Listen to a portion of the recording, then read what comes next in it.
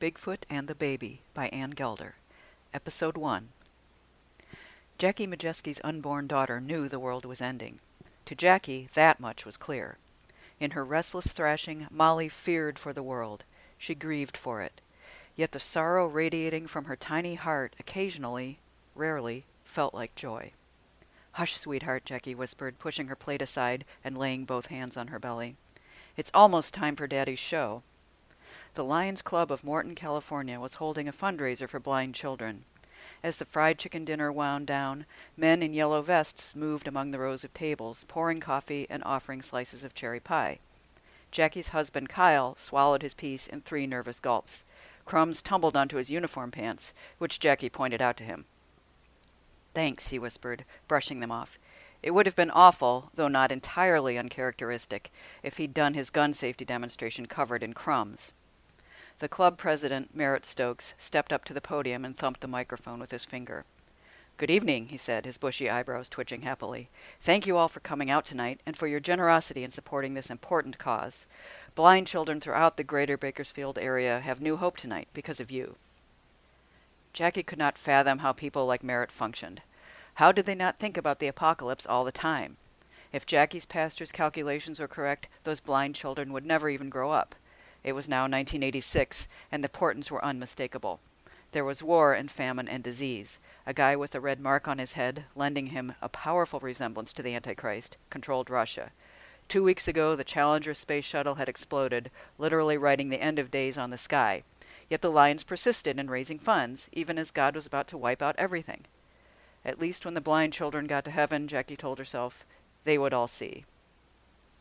"Now for the entertainment portion of the program," Merritt said. Kyle rose to stand beside him, a bit stiffly. His back wasn't what it used to be.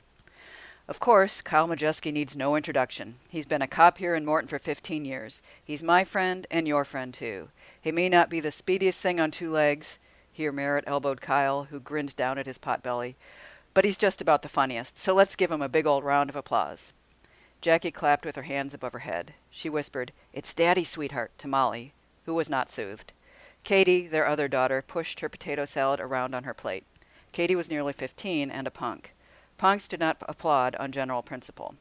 Kyle wiped his hands on his uniform pants. He removed his gun from its holster and set it on his outstretched palm, like a turtle he'd found. He looked up at his audience and winked. "Well," he said, "tomorrow's Valentine's Day, so I went out and bought Nancy a little present." Subtly, Jackie began massaging her temples. She had hoped Kyle would not do his Ronald Reagan impression this evening. Why couldn't he just use his own voice when he did these demos? No amount of head ducks or lopsided smiles could turn her plump husband with his little boy lips into the craggy president. He probably thought Reagan was more interesting than he was, and better. Which, Jackie conceded, was true. But that was no reason to pretend that he was someone he was not. Kyle's imitation only reminded her of the differences between him and Reagan, who would be the first one taken to heaven in the rapture. About him, there could be no doubt. Katie mashed her potato salad into batter, leaning so far forward that Jackie could see the red roots of her hair. That mop, black and random, modeled on some scrawny singer, did not quite conceal her own reaction to her father's performance.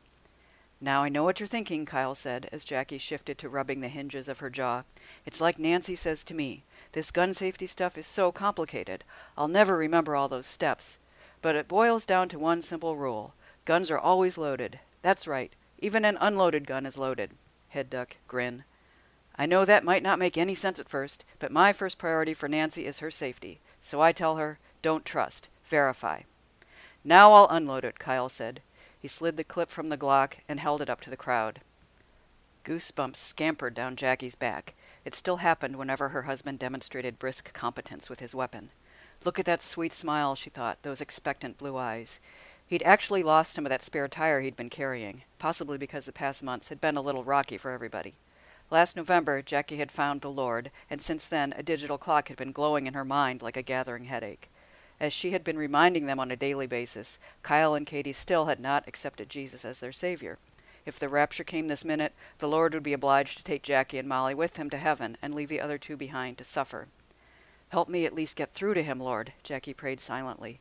She knew that once Kyle was saved, Katie would follow. She loved her father too much to do otherwise. Kyle paused, gun in one hand, clip in the other. He must have felt Jackie's dark eyes pulling at him. The La Brea tar pits, he'd once called them, trying to say they were irresistible. He turned to her. If his face mirrored hers, then she looked terrified. Kyle nearly dropped the clip, but he snatched it away from gravity and laid it on the table. The crowd murmured. He shifted the gun from his left hand to his right in order to wipe the palm of his empty hand on his thigh. Then came the shot and Kyle's great yelp of pain. The audience gasped.